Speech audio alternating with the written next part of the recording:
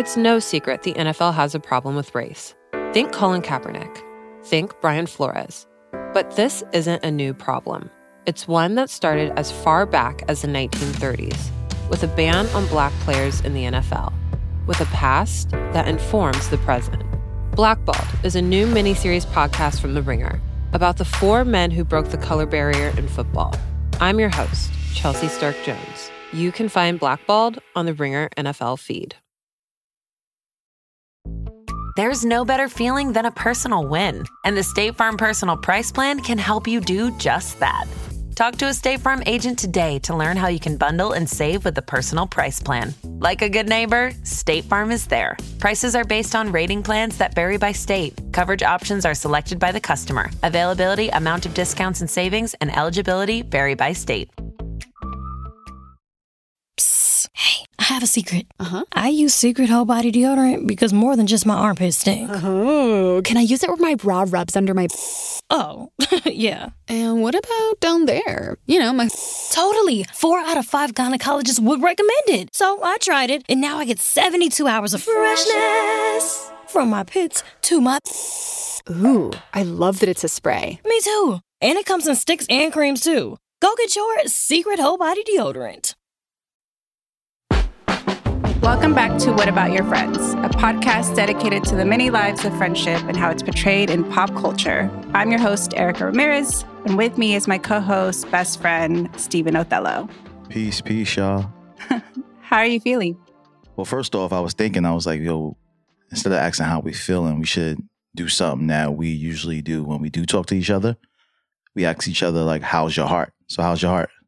Aw, that is true. I'm pretty joyful today. Nice. Yes, I'm feeling very grateful. How is your heart? My heart is full today. A lot of dope things have been happening for me these past couple weeks. So I'm learning how to like receive love, and I feel like it's being tested. So I just trying to fill myself up with all this love instead of like pushing it away. So yes. I'm full right now. So if you're not going to say it, but I'll say it. So Steven has a capsule with Uniqlo. He's designed a capsule with Uniqlo. It's out in stores right now. It's the Soho store. Soho in New York City. Store. Yep. All right, I'm going to switch it up. I'm not sure how you're going to feel about this, but if you were to call me up one day and I was to say, I don't want to be friends anymore, and I didn't give you any reason, how would you feel? What would happen after that? I would ask a question. I would say, why? Right. I would ask a question and embrace that you've changed. So you're assuming, you'd assume that evolution, like self-evolution is why this is happening. Yeah, in some sort of way, you know? Well, I would cry. But I don't, I feel like sometimes you get uncomfortable when I cry. I've cried on the phone with you. You've been very patient with me when I've cried, but you could tell that you're like, what am I supposed to do with this? Right. So I would probably like secretly cry and then also ask why. Right.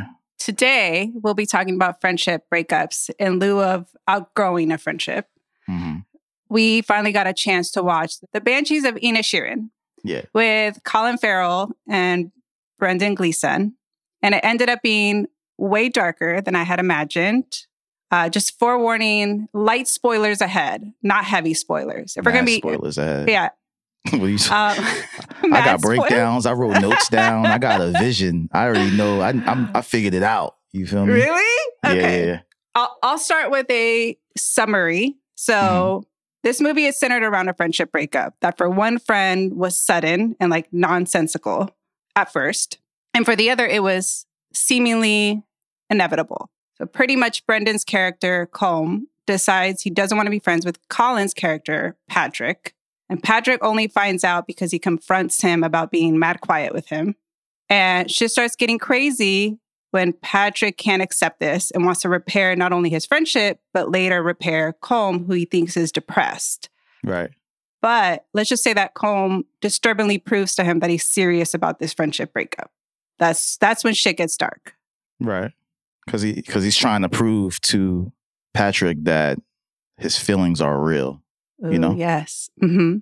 But Combe does share later, like it seems like a day later to Patrick, that it's because he thinks he's quote unquote dull or just a quote unquote nice guy. And he'd rather be composing music than listening to Patrick's aimless chatting, is what he calls it. So pretty much to me, they grew apart because to Combe, he himself changed, but doesn't think that Patrick did. I think that Combe looks like the bad guy because he's being so harsh to Patrick, because Patrick is very invested in being nice. You know, that was like his brand, to be nice, right? Yeah. He was so caught up in wanting Combe to be nice like he is that he started being mean to everyone around him because he was so focused on it, you know? And I think Combe was depressed, right? And he didn't know how to communicate his depression. Right. And what he did was focus on the arts, right? Because it's kind of like R&B in a sense, right? It's like Mary J. Blige, her best songs, so that people say, right? Her best songs are the ones that are dealing with heartbreak and sadness and depression, right? It's like the best joints from her. And I think that Combe was trying to express himself in other ways outside of communicating, you know, his depression. Well, I mean, so it's a lot. It's about a lot. So I feel like there's loneliness when you're among friends, like outgrowing a small town, you changing and you thinking your friend's not changing, honestly, not aligning with your friend anymore.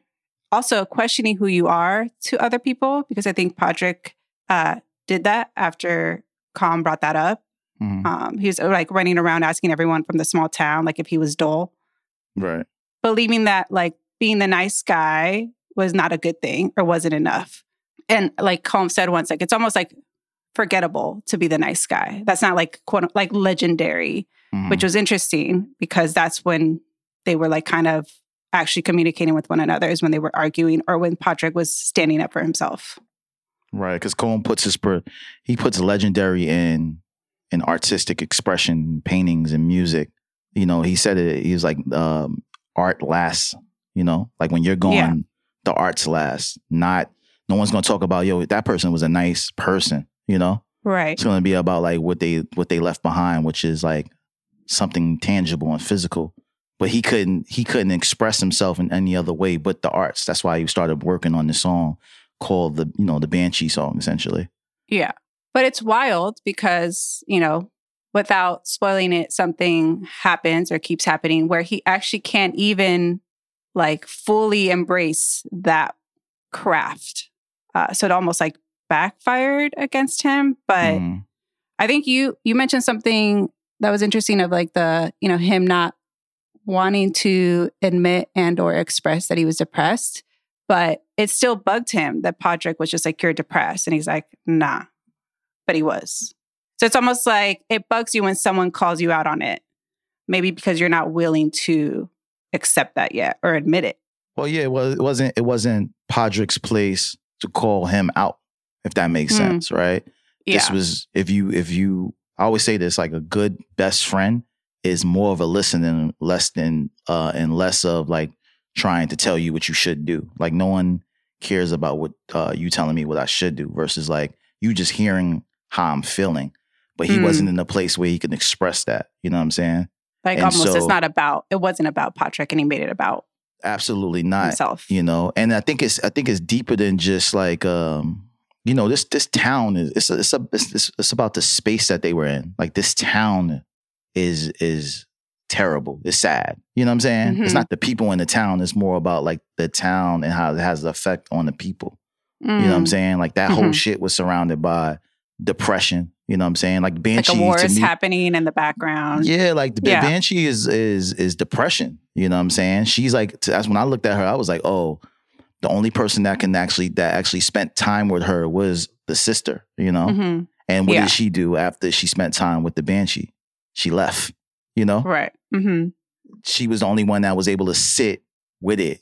Everybody else was like neglecting it and pushing it away, like not trying to accept what they've become in this town, in the city, you know, whatever it is.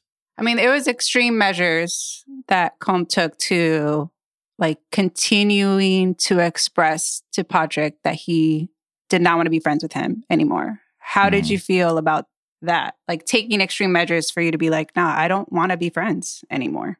It was like, maybe he'll get this. You know, when people like, you know, when you break up with like a friend or anyone and they don't get it, so you block them. Right. It's just those extreme things, right? Just to show like, yo, it's that deep, right? Like I'm blocking you from all social media. It's like, okay. Like, of course you don't get that. Yeah. You don't really feel the distance until you really communicate with each other, you know? Blocking is just part of it, right? That's not the end goal. It's really when you really have that real conversation. Have you broken up with a friend? I don't think I've gotten really, really close. Because my biggest thing is like making sure you reintroduce yourself to the friend at least every 6 months, right? Because you're constantly growing.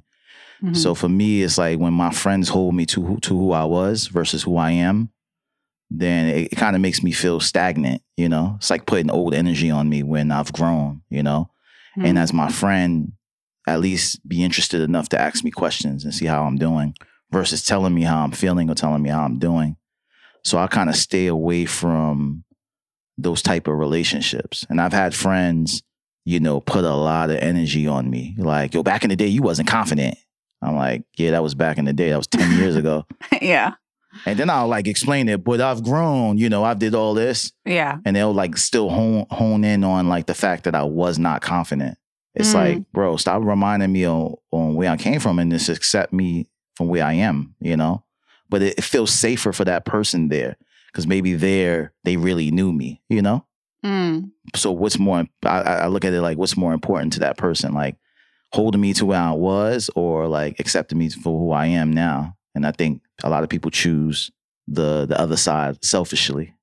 Yeah. I mean, we've talked about this a lot in like offline, our personal conversations. And I think that it's also, I think I've mentioned this, or I think it requires also the other friend to take a look at themselves if they are holding you to who you were in the past, right? Because in order for them to accept you as who you are now, which requires to acknowledge your growth, it also may require them to look at themselves and their growth. And I think that's why Patrick was like running around being like, wait, am I dull? Is that a bad thing? Like questioning himself, right? Because he wasn't even aware of how this other person like saw him. Right. But I don't think Combe was looking at him from the perspective like, yo, you're dull. I think he was just trying to be mean so he can leave. I think Combe cared about Patrick and was like, yo, you have to go, you know, like save yourself. Like one thing I recognize is that there was an age difference, you know? So he almost kind of looked at him like, you still have a way out. The same way he looked at Siobhan. It's like, yo, you can leave. You know what I'm saying? Like you should go. But so he's like, it's like when you just like take the ball and go home and you expect the kid to leave the playground, but when you come back, he's still there. You like, go. I took the ball. Right. You know what I'm saying? You can leave. You should leave. But he didn't want to leave because he was so connected. He felt safe and comfortable in that space, right? He didn't want things to change. But Combe is like, yo, go save yourself. Leave. You know what I'm saying? I didn't see it as that. Yeah. And I think it's a lot of friendship expectations. You know, it's like Patrick had a lot of expectations on things like Combe always being the same.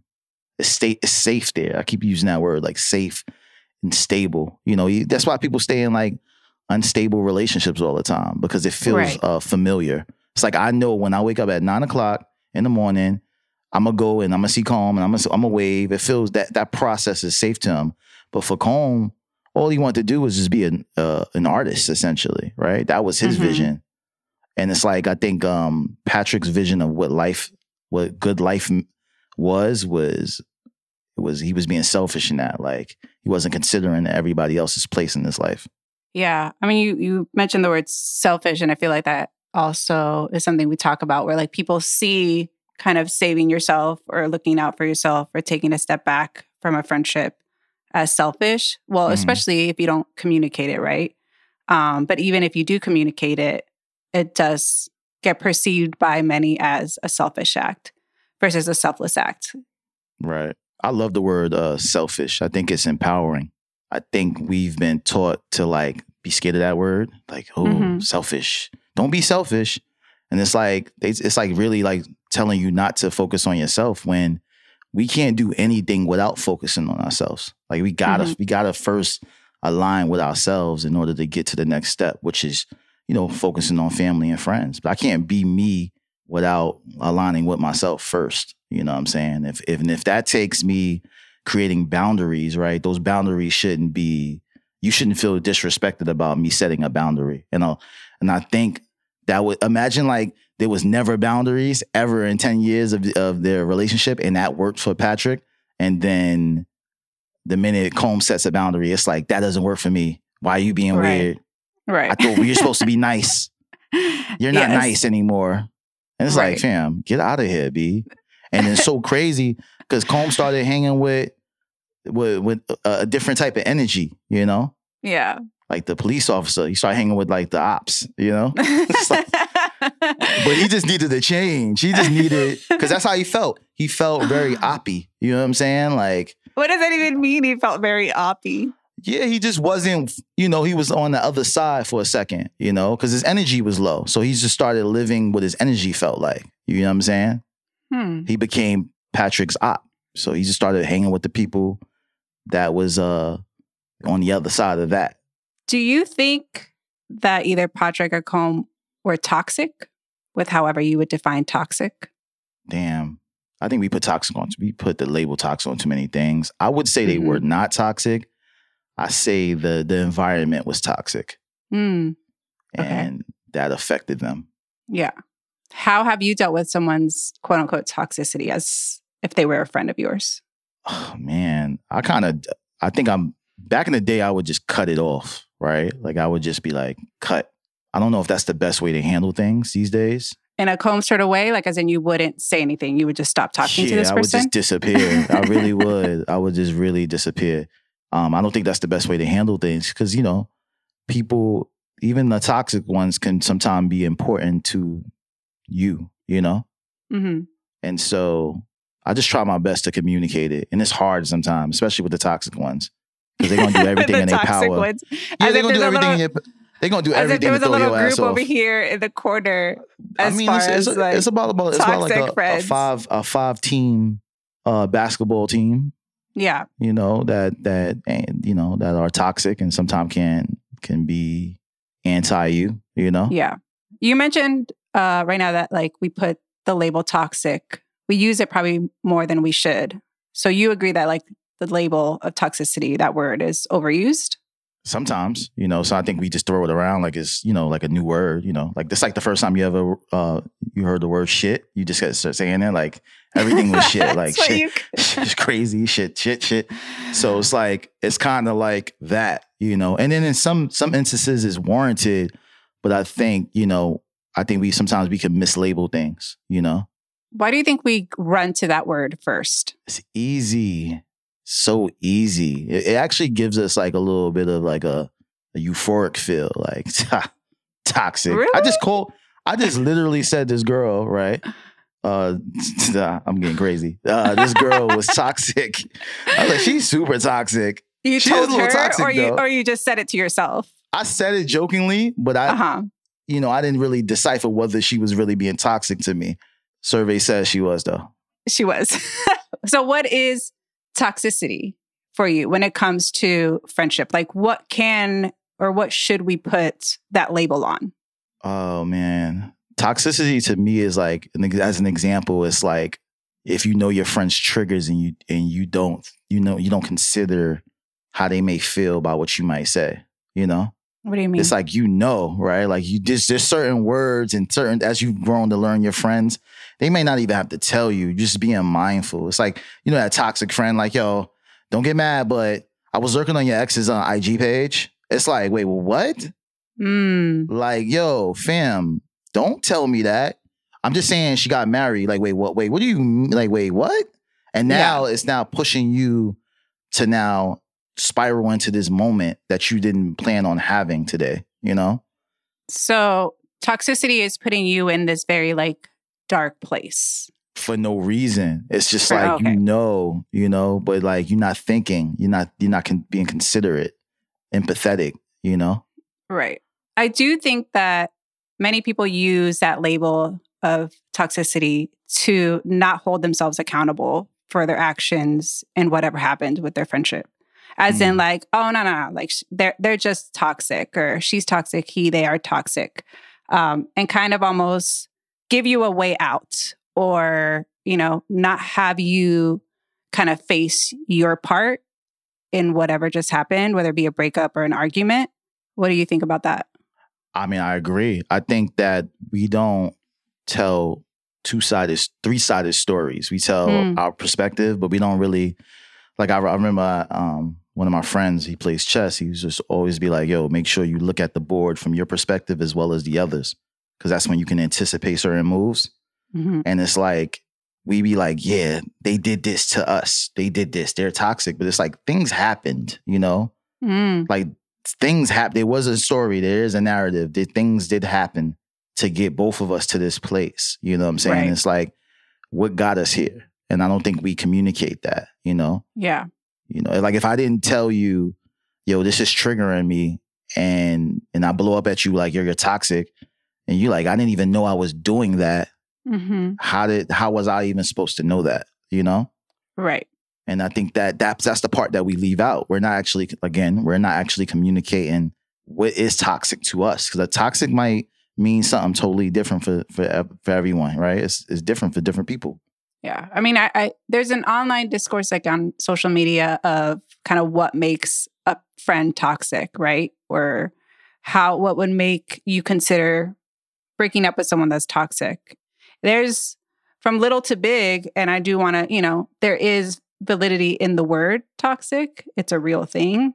I think it's more, I don't know if we found like the balance with that label. Well, is this toxic? I keep feeling like, damn, I'm exposed to everybody. Well, my cousin, right? I love my cousin. My cousin, she told me about a guy that she was dating, and he wouldn't at the end of the night, he wouldn't necessarily walk her to the car. Oh, yes. Yeah. And I was like, oh shit, I have not been walking women to the car. Mm-hmm. And I felt so guilty about that, because, it's like, it's New York City, shit, anything can happen. And I was like, yo, I gotta start walking. I gotta start walking the women in the car, no matter what time it is. It doesn't matter, right? Yes. And I think if I wouldn't learn that new lesson, right? I feel like a woman could easily say I'm toxic, right? Like, yo, he didn't even walk me to the car. Do you think that's toxic? Hell yeah. I guess the key here is like self-awareness of you doing something hurtful or harmful to another person, whether it be like emotional or physical. Like you didn't intentionally not walk a woman to their car. Right. Like there wasn't no awareness of like, she would want this or this would make her feel safe. I feel like now that you've learned that, you're going to apply it, but it wasn't intentional for you to possibly hurt her feelings or. But that don't mean that she might not feel like it was, right? Oh, no. This is, I mean, if she feels it's toxic, that's how she feels. That's what I'm trying to say. It's like, I'm sure these normal things that we consider nothing, right, to us, right? I'll leave the door, close the door. A woman could leave or a man could leave and be like, yo, what's some shit for me? Maybe this is not toxic, but yo, when I open the door and people don't be like, thank you, I'll be tight. I think that's toxic. I'm wilding right now, right? I'm clearly. You are proving the point that everything is toxic. I was saying they I meant it though. I ain't go, that's toxic. I think you're just angry because someone isn't being courteous or mindful of you. I love when people don't say thank you enough. I think that's toxic. I don't know why. I'm wilding. Let me relax. This is a conversation, a longer conversation to have. Even like what's the definition of toxicity is overall. I mean, with human connections, relationships, friendships, family, because we just went from this is what toxicity is to going against that definition based on how we were feeling. What is the definition of toxic? Can you Google that? Is that possible? Toxic. The definition of just the word toxic, the first one is poisonous. And the second one is very harmful or unpleasant in a pervasive or insidious way. Quote unquote, a toxic relationship. Those are deep words. Damn. I want one of them. Now, right. Now you look back at all those instances you just mentioned. Yeah, I'm talking about open the door. She didn't say thank you. She was being insidious. Like, wait, what? Yeah, I mean, when there's now, I guess, synonyms like the definition to it, now you think back. I think that's why I'm saying like that word, and you said it in the beginning, has been thrown around so much. We're over here needing to look it up in order for us to like gauge whether we've been in toxic situations or not, or if we've done something toxic to another person, which is wild. All right, so let's go back to the original question, right? Mm-hmm. Who was being toxic in the movie? I think Colm was at first. I think that it was like a very harmful way of dealing with his friendship breakup. And I think that whether how he dealt with it or not was toxic, it might have been like self-harm, actually. That's a whole other thing. But I feel like in the beginning, there was toxicity in the friendship, and it was because there wasn't communication. And it was mean. Like, that's really the only word I could say. But Patrick kind of like pressed him to communicate. What do you think? No, I agree. I changed my mind. I said it was the environment. I do think the environment played a major part on why they were doing all the things that they were doing. Yeah. But I think Colm went about the separation in a toxic way. Now that we understood the definition and then what you just said, it makes more sense. Yeah. Phew. All right. This episode was a heavy one. That shit was good. Well, I'll talk to you next week. Now we got to be light and go out into the world. Right. All right.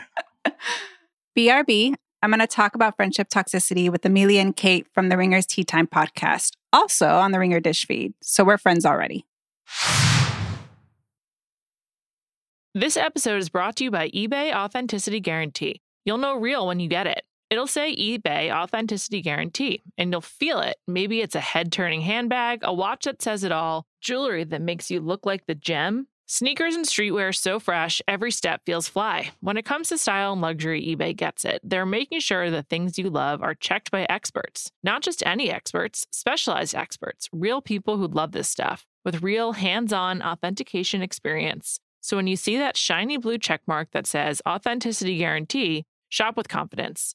Every inch, stitch, sole, and logo is verified authentic through a detailed inspection. That's how you know that eBay's got your back. Because when you finally step into those sneakers, put on that watch, get your real gold glow up, swing that handbag over your shoulder, or step out in that streetwear, you'll realize that feeling is unlike any other. With eBay Authenticity Guarantee, you can trust that feeling of real is always in reach. Ensure your next purchase is the real deal. Visit ebay.com for terms. Have you ever spotted McDonald's hot, crispy fries right as they're being scooped into the carton? And time just stands still. Ba-da-ba-ba-ba. Listen closely as a master painter carefully brushes Benjamin Moore Regal Select down the seam of the wall. It's like poetry in motion. Benjamin Moore, see the love. On this episode of What About Your Friends, I have guests Kate and Amelia from our very own The Ringer's Tea Time podcast. Shout out to Liz also. Thank you, ladies, for joining me today. We don't need to shout out Liz. We can cut her out of this toxic friendship. And she's not here, so we can talk about her behind her back. That might be toxic behavior, to be honest. That right there on its That's how I'm warming up. So I don't know about if it's as prominent for you as it's been for me of like this upsurge of online discourse when it comes to friendships and coverage of just friendships within the last year, which I'm going to safely assume is because of quarantine and the pandemic, as far as just like loneliness and us kind of thinking, what about our friends? No pun intended.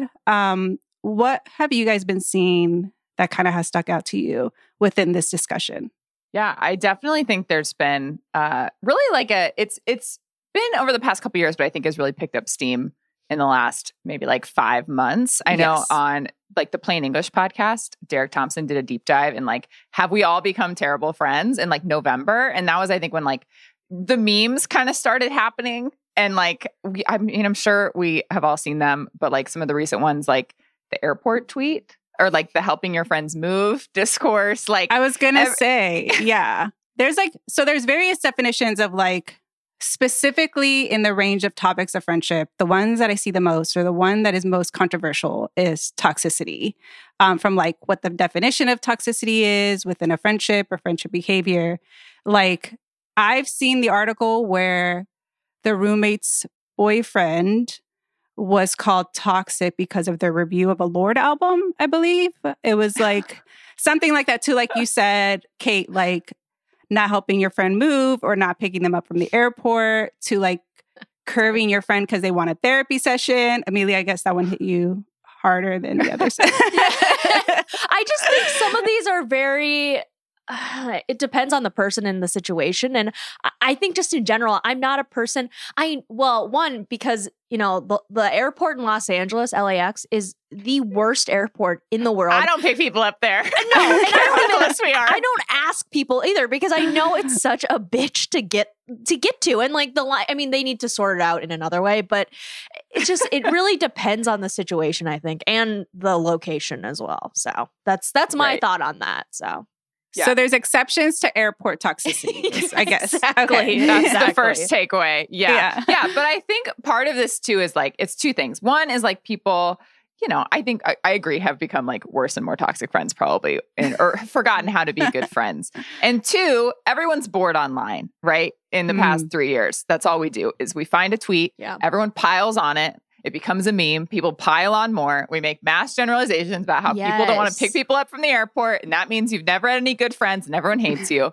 And like, and it just becomes like this spiraling thing where like everyone's bored and everyone's looking at it and everyone's talking about it. And the same thing happened with like this, never asked me to help you move. Right. And then and I had a lot of friends who were quote tweeting, you know, this tweet from like Catherine Lavery where it was like, as an adult, like, don't ask your friends to help you move. Being like, I will always help you move. Please ask me. We are not friends if I won't help you move. And I'm like, I don't really want people to, I mean, I would help you, but like, you know, there are exceptions once again. Totally. So There's like, exceptions. I think it just becomes this like very black and white thing of like, either you're a good friend and you will spend 6 hours for free helping every single person you've ever talked to move, or like you don't and you're a terrible friend and no one likes you. You know, and like all of the nuance gets totally lost from all of these discussions whenever something like this happens. And I think part of it I think is valid, and then part of it I'm like, we're all just bored. Yeah. I mean, there's also, I guess, this like element of selfishness or selflessness when it comes to not accepting quote unquote toxic behavior. Like, I guess like, or the conversation of like boundaries. Like you said, it just kind of like piles up and all these like key phrases and conversations to where like now it's just like, you're either a horrible friend or you're an amazing friend that gets taken advantage of. Like there's no middle ground because of everything. Right. Totally. Right. Yeah. Definitely. And like, you know, we're just like before we got on talking about all these terms and like the TikTok psychologists and the people who are like, oh, create boundaries, or like, you know, the definition of a toxic friend, and like, again, these like very black and white descriptions. But part of that too is like, okay, protect yourself, like self-care, like set up your boundaries, create your circle, protect your innermost, whatever. And like, for that reason, like you don't have to help your friend move, you know? And it's like, okay, well, which one? Am I helping or not? Am I a good friend or a bad friend? Tell me. So like, what's the point of this if you can't tell me? Yeah. And then people are like, I'm so lonely, and complain about having like only one close friend. And it's like, okay, well, maybe like help them move, or like, or be that good friend that you would want. It's just like, I don't know. Sometimes the discourse, I think the discourse in general on Twitter, especially, but like the internet at large is just, it's completely broken. The way in which some people rally on about just the most random things. I mean, I remember this past year, I read this post about like all the chronically online discourse, and like some of it was like sidewalks are ableist. You know, we're getting to a point where it's just like, oh my God, like please touch grass. How are we still this bored? We're not in quarantine. Our brains should be, but we're not in quarantine. Broken. Yeah, and we're still coming up with these things. All right, so if you we have no friends anymore, so we have to, fill our time so we're somehow. now online. Yes. Yeah. If you were a TikTok doctor, what would you say toxicity is for you within a friendship? What is your boundaries? Now we're gonna do a self-help conversation.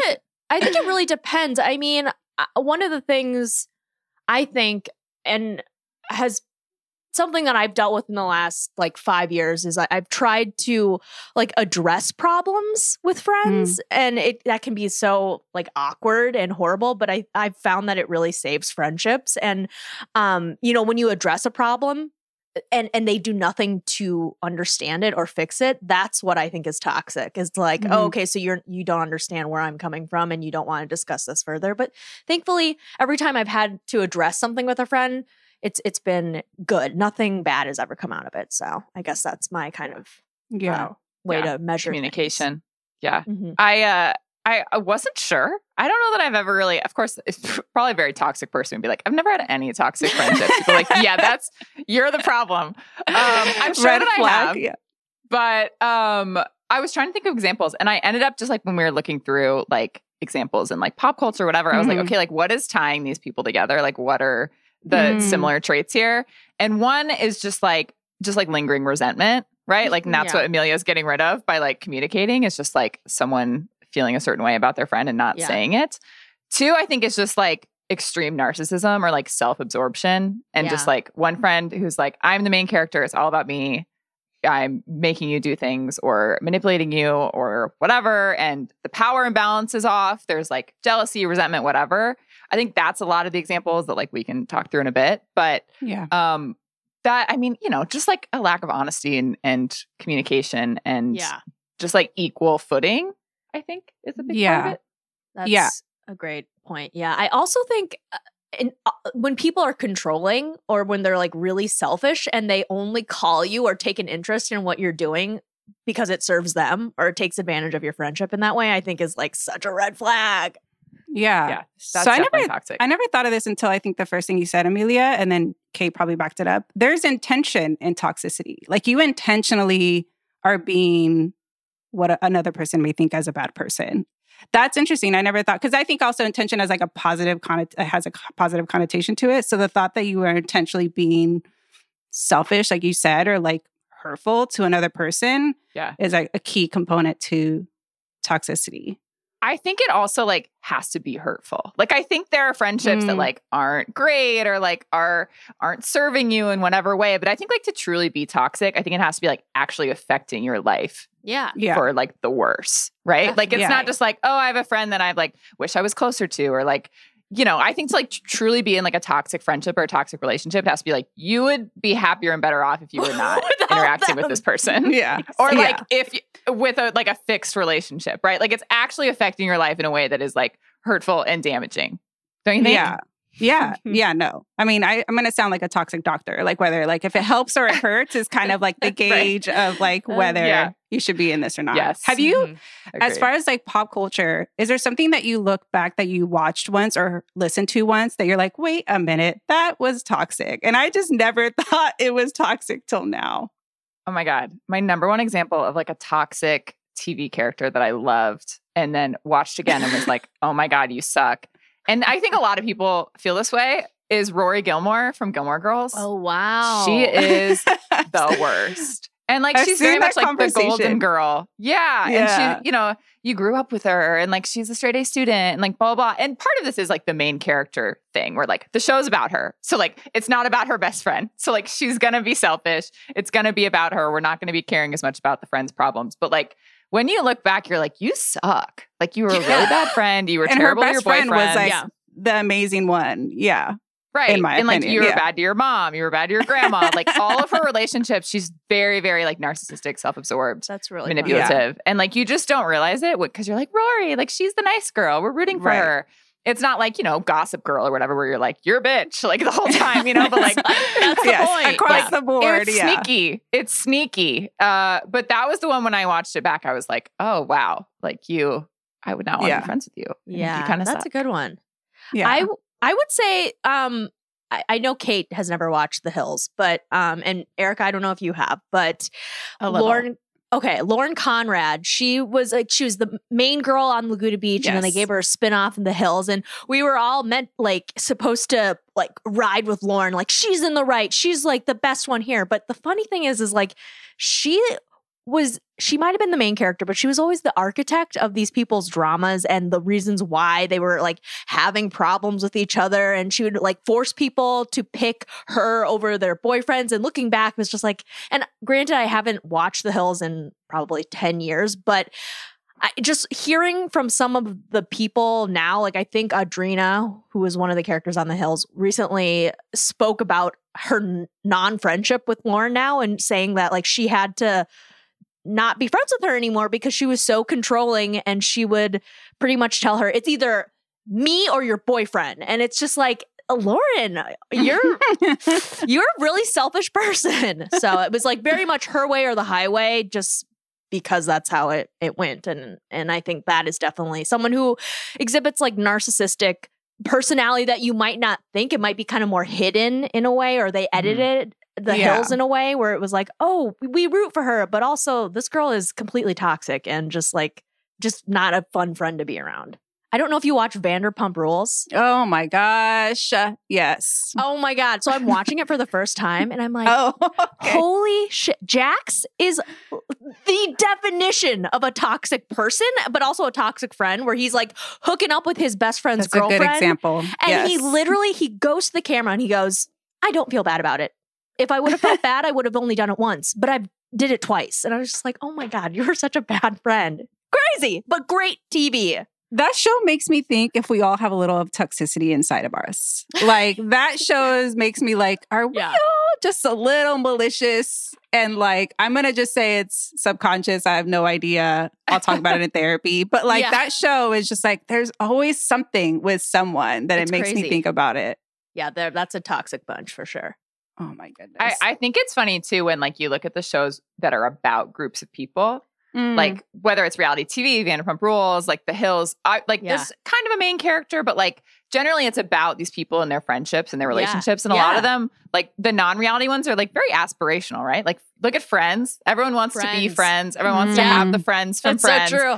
But looking back at that show, a lot of them really suck. I was sitting here trying to think about, I was who is the most toxic friend on Friends?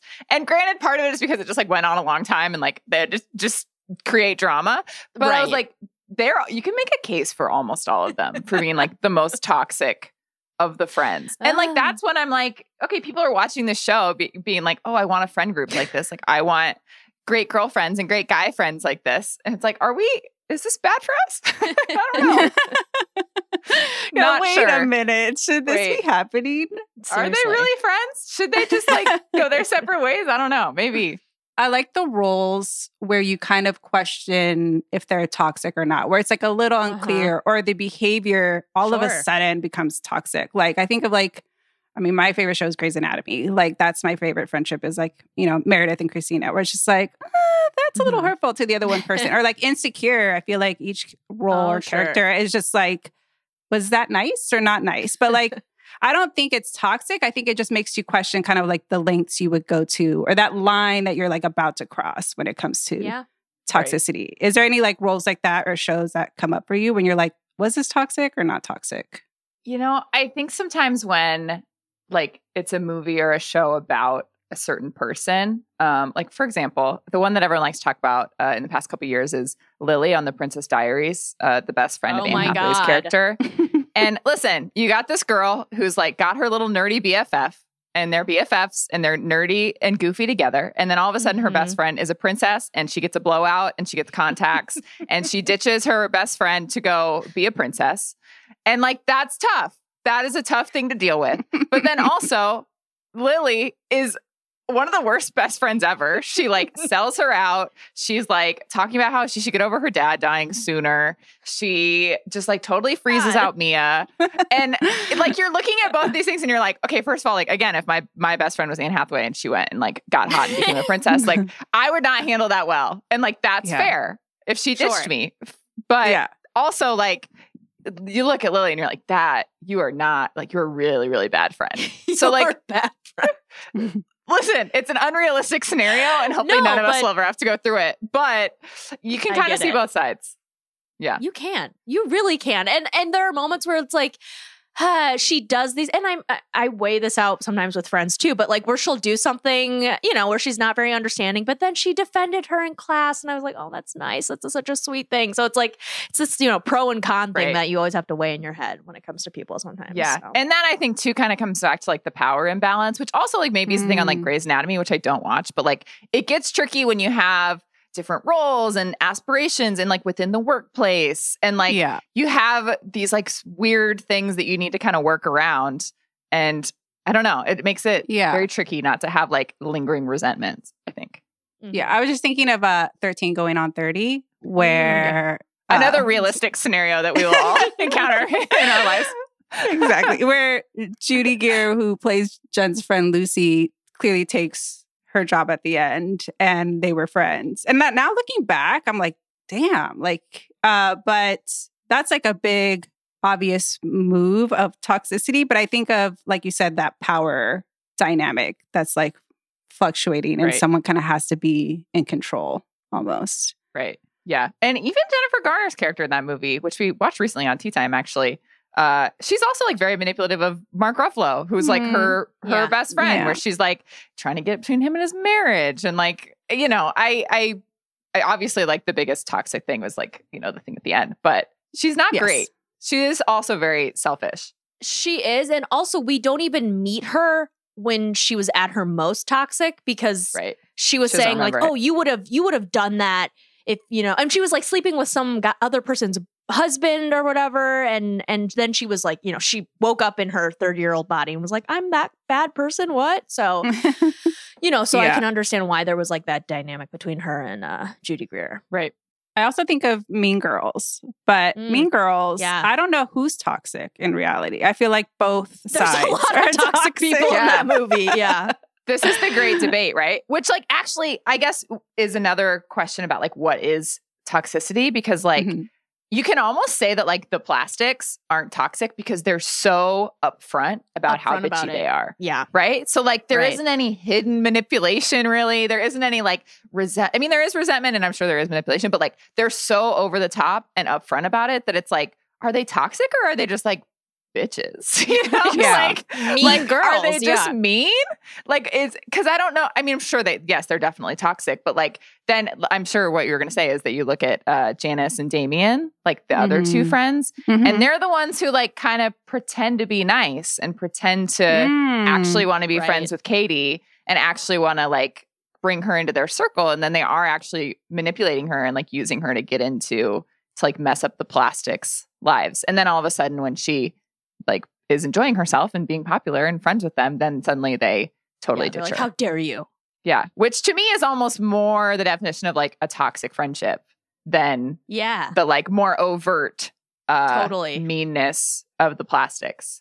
I don't know. Yeah. I guess they're both toxic just in different ways. I'm just going to say like everyone's toxic. I mean, now I know why that word is out here so much, because if you really think about it, depending on where you are in your life, you could definitely think that something is toxic or not. Yeah. But I think, you know, something like you said, Amelia, offline, of like the word gaslighting, like it just becomes a phrase now where people don't know the exact definition because it's used so much. And we have these like buzzwords now that people just love to apply. Trauma, like, you know, gaslighting, what's crazy is with like mental health, which is like the most serious thing. Like, can we just come up with other key phrases of like video game or like something that can we make something up instead of using something wrong? Exactly. Yes. Have you guys ever had to cut off or break up with a friend, whether they were toxic or not? You know, I don't think so. I can't really think of any, honest, and I know this sounds like whatever, but I within the last like 5 years have been more intentional about like presenting problems if there is a problem between friends. And so I'm not kidding. Like that really squashes a lot of toxicity or disagreements between like friends. Yeah. I haven't really had to do that. I kind of feel like if I just haven't had something in common with a friend anymore, we just kind of like drift apart. Yeah, that too.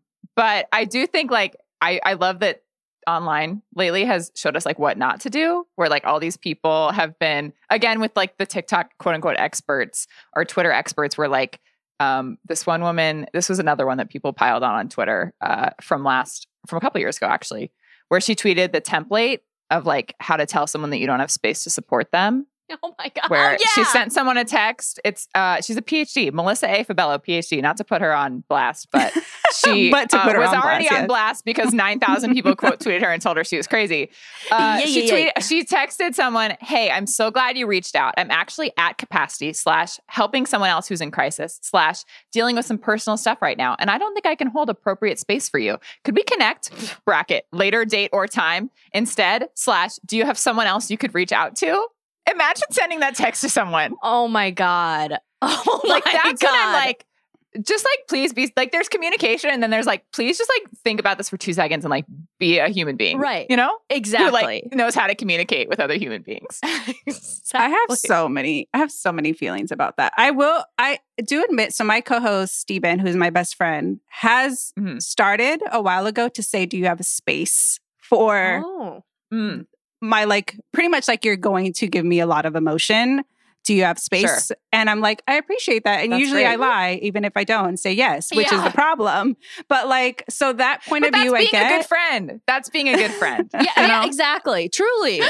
But it's a I give and think take. it goes back to like the idea of a template is what's like bothersome. Because it's just like, then are you really communicating with someone if you're just like filling in the blanks and sending it over text? You know, it's giving AI to me personally. Yeah, it is a little emotionless.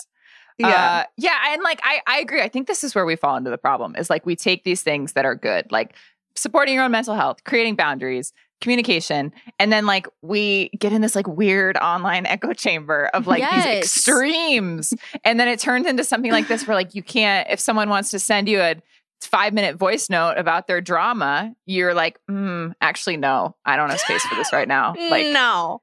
Yes. Like, I mean, pass. How are you going to like communicate that? And I mean, that was one conversation that was happening where it's just like, I can't be my friend's therapist, which is very, very valid. And again, the lines are blurred where it's just like, how much is supposed to be shared to your other friend versus like going to therapy, let alone telling your friend that they probably do need therapy. It's like a whole other conversation. So yeah. Lines definitely get blurred, but I do think that like the more conversations, the better. So then you being like, I can't pick you up from the airport because it's the LA airport, like it's LAX. It's just like, oh, okay, I get it. And not this because actually you don't love happened me. to me. Right. Yeah. A friend, like, just be honest. Like my friend at the end of last year was like, didn't ask me specifically, but was like, hey, if you want to pick me up, blah, blah, blah. And I was like, I have to tell you, like, I have an extreme fear of LAX and I will pay for your Uber if you want, but like, I will not be picking you up at LAX. Like, I simply can't do that. Yeah. And I'm working through that, but like, it's not going to happen. But again, like, it's just like, be honest. And like, you don't have to have a template to tell your friend you can't pick them up at the airport. Like, just, I don't know, be normal. Yeah. That's my thesis. Just be normal. That's so true. Something, Kate, you said you haven't, both of you have not broken up, quote unquote, with a friend. You said that you kind of have like drifted away from, which I think, I mean, I could relate to that. The conversation just kind of fades, lessens, and then fades. Yeah. Is there like proper way to deal with a friendship you've outgrown, do you think, both of you? I don't know. Social media is so weird because like you can still like be in each other's lives and aware of what's happening with each other without purposefully interacting. Like there are like people that I used to be really close with and I still follow on Instagram and I see their stories and I know what they had for lunch and I know who they're dating. And it's like, I'm not friends with them anymore, but I'm still so aware of their life that like, it feels like I could still drop in at any time. And like, maybe obviously this is different if you have like a very purposeful friendship breakup and you unfollow and you like completely cut someone out of your life, which probably is what you should do if it's like very toxic. But I don't know. Like you said, like the lines get very blurred and it can be hard to like actually cut someone out without like hurting people in the process, I think, because you have to do it so completely and on so many different platforms and levels these days that wouldn't even know where to begin, honestly. You're like, then I'm not going to do it at all. Like, to advise. Actually, I think sometimes you can also just back off in terms of like, you don't have to reach out to them anymore. You can just kind of cool the friendship. And if they want to have a conversation about it, you can, obviously be the bigger person and give them that closure. But I think a lot of times it's just like, okay, I don't need to check in with you every day anymore. If, you did something that I don't like, or if we're just moving apart, then that's unfortunately that's what it is. But yeah, I think for me, I've seen myself lessen communication almost like without knowing. Mm-hmm. So, and then I guess out of respect, depending on the depth of friendship, I'm just like, hey, I've been noticing this about myself. Yeah. Like, I'm open to talking about it. I hope we don't have to talk about it because this is me, like, kind of, like you said, backing away. But yeah. I've definitely noticed that, like, I had like this crush on this guy for like a whole year. And then all of a sudden I was like forgetting to text him back. And I was like, that's how I knew I was over it. Like, like it wasn't intentional, like, but it was like, I had finally stepped back, like without meaning to. And then I was like, oh shit, like and he probably thinks I died because like I was like putting a lot of effort into this for a long time and like suddenly I'm not. And like it wasn't purposeful, but like he obviously just like wasn't occupying my brain in the same way that he was before. And like I think friends can be in the same way where like you're on TikTok and you see something that reminds you of someone and you send it to them, or like you see a meme or you ask a question or you go out for drinks or whatever, and like you are initiating that contact. And then I think sometimes it isn't purposeful, where like you just are not thinking about them as much and your lives aren't interacting as much, and like it just kind of like drops and drops, and then suddenly you are only interacting with their Instagram stories. It's so true.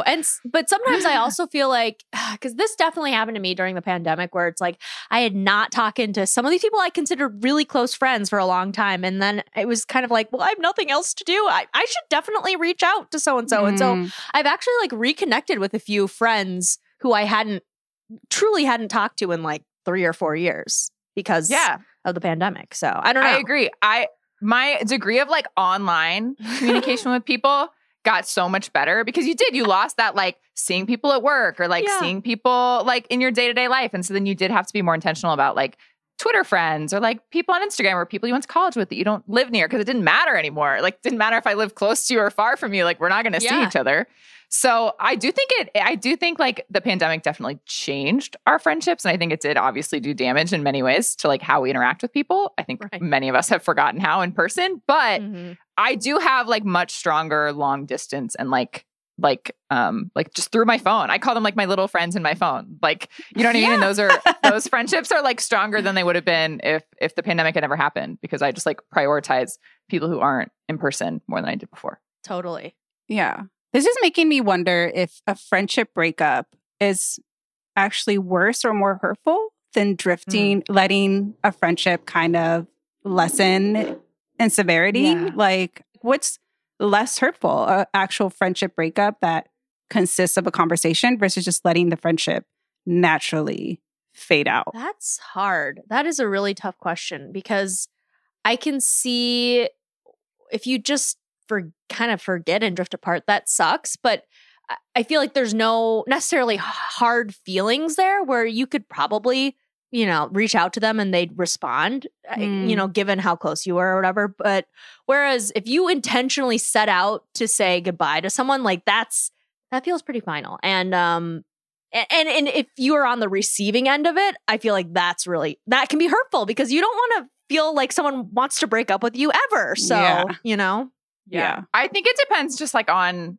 the level of friendship and like the level of toxicity, right? Like, if it's necessary, it's necessary. And you obviously are not planning to remain friends with that person in the future. But like, I do think just like kind of letting nature take its course and like taking a step back and, not ghosting people necessarily. And if you try to do that and your friend is still like reaching out, like, then you probably have to like have a conversation. But I don't know, maybe I have like an avoidant personality style, but I would probably just pull back slowly. I thought of that Michael Jordan meme where like, fuck them kids, and it's just switching it to fuck them friends. Just going from that. That's our advice. That's our official advice. You're welcome. That was going to be what I was going to ask next is like, based on what you've seen on TV, the shows that we've talked about, what advice would you give someone if they're dealing with a quote unquote toxic friend, like a Rory or a Lauren? Yeah. You know what I would say is fuck them friends. Inspired by some of the recent like real life celebrity friendship breakups. Mm-hmm. Like we talked about on Tea Time, the whole like Selena Gomez, Francisca Risa thing where like her friend gave her a fucking kidney. That was crazy. And then was insane. And then she like cut her out of the documentary about her life. And like, and again, it's very different when you're in the public eye. But like that to me, the advice is like, don't address it elsewhere. Don't be in the comments. Don't be like Selena was in like TikTok comments being like, oh, well, like the people I love them. Or like, you know, like if you are going to break up with someone and you have a toxic friend that you have had a conversation with and is no longer in your life, don't be spreading the drama elsewhere. You know, like leave it alone. It's done when it's done. And like, that's it. Completely. It's just like when you take it to social media, it's just like you're being so immature and petty. Just I don't know. You're doing this for attention. That's what it screams to me. But I also think, and this is kind of old school and weird, but if you really are having trouble, you know, deciding whether or not this person should be in your life, the old pros and cons list is something that I think can be helpful. You know, it's like, you really prioritize what you find important about this person and also what you can do without. So, yeah. And I also think like when you, again, not to, you know, harp on this again, but when you tell someone to address certain issues and they don't make an effort to, that's when it's just like, no, if you're not trying to be a good friend or, you know, we can't have a conversation about this and you're just like not listening, like I don't have time for that, you know? So yeah. It makes me think of how we think of relationships. We're like, that's not the one. Like maybe that's just also with like, maybe you're just not the one. If like you said, if you're not willing to put in the effort to make this healthier, then maybe you're not the one. Totally. Well, ladies, this has been inspiring. I'm going to start a TikTok account after this. Yes. You're qualified. You're more qualified than most people on that app. Than a lot of people out there. But I appreciate you talking friendship toxicity and friendship breakups. Thank you for joining me. We're going to go break up with Liz for not joining us on this podcast. So stay tuned. Thank you to Stephen, Kate, and Amelia for joining me today. You can listen to Kate and Amelia along with their co-host Liz on their podcast Tea Time, which lives on this very feed, Ringer Dish. And thank you for listening to What About Your Friends? We really appreciate your time and support as we grow this podcast. If you have thoughts about friendships within pop culture, need any advice on your own friendship, you can email us at whataboutyourfriendspod@gmail.com. See you next week.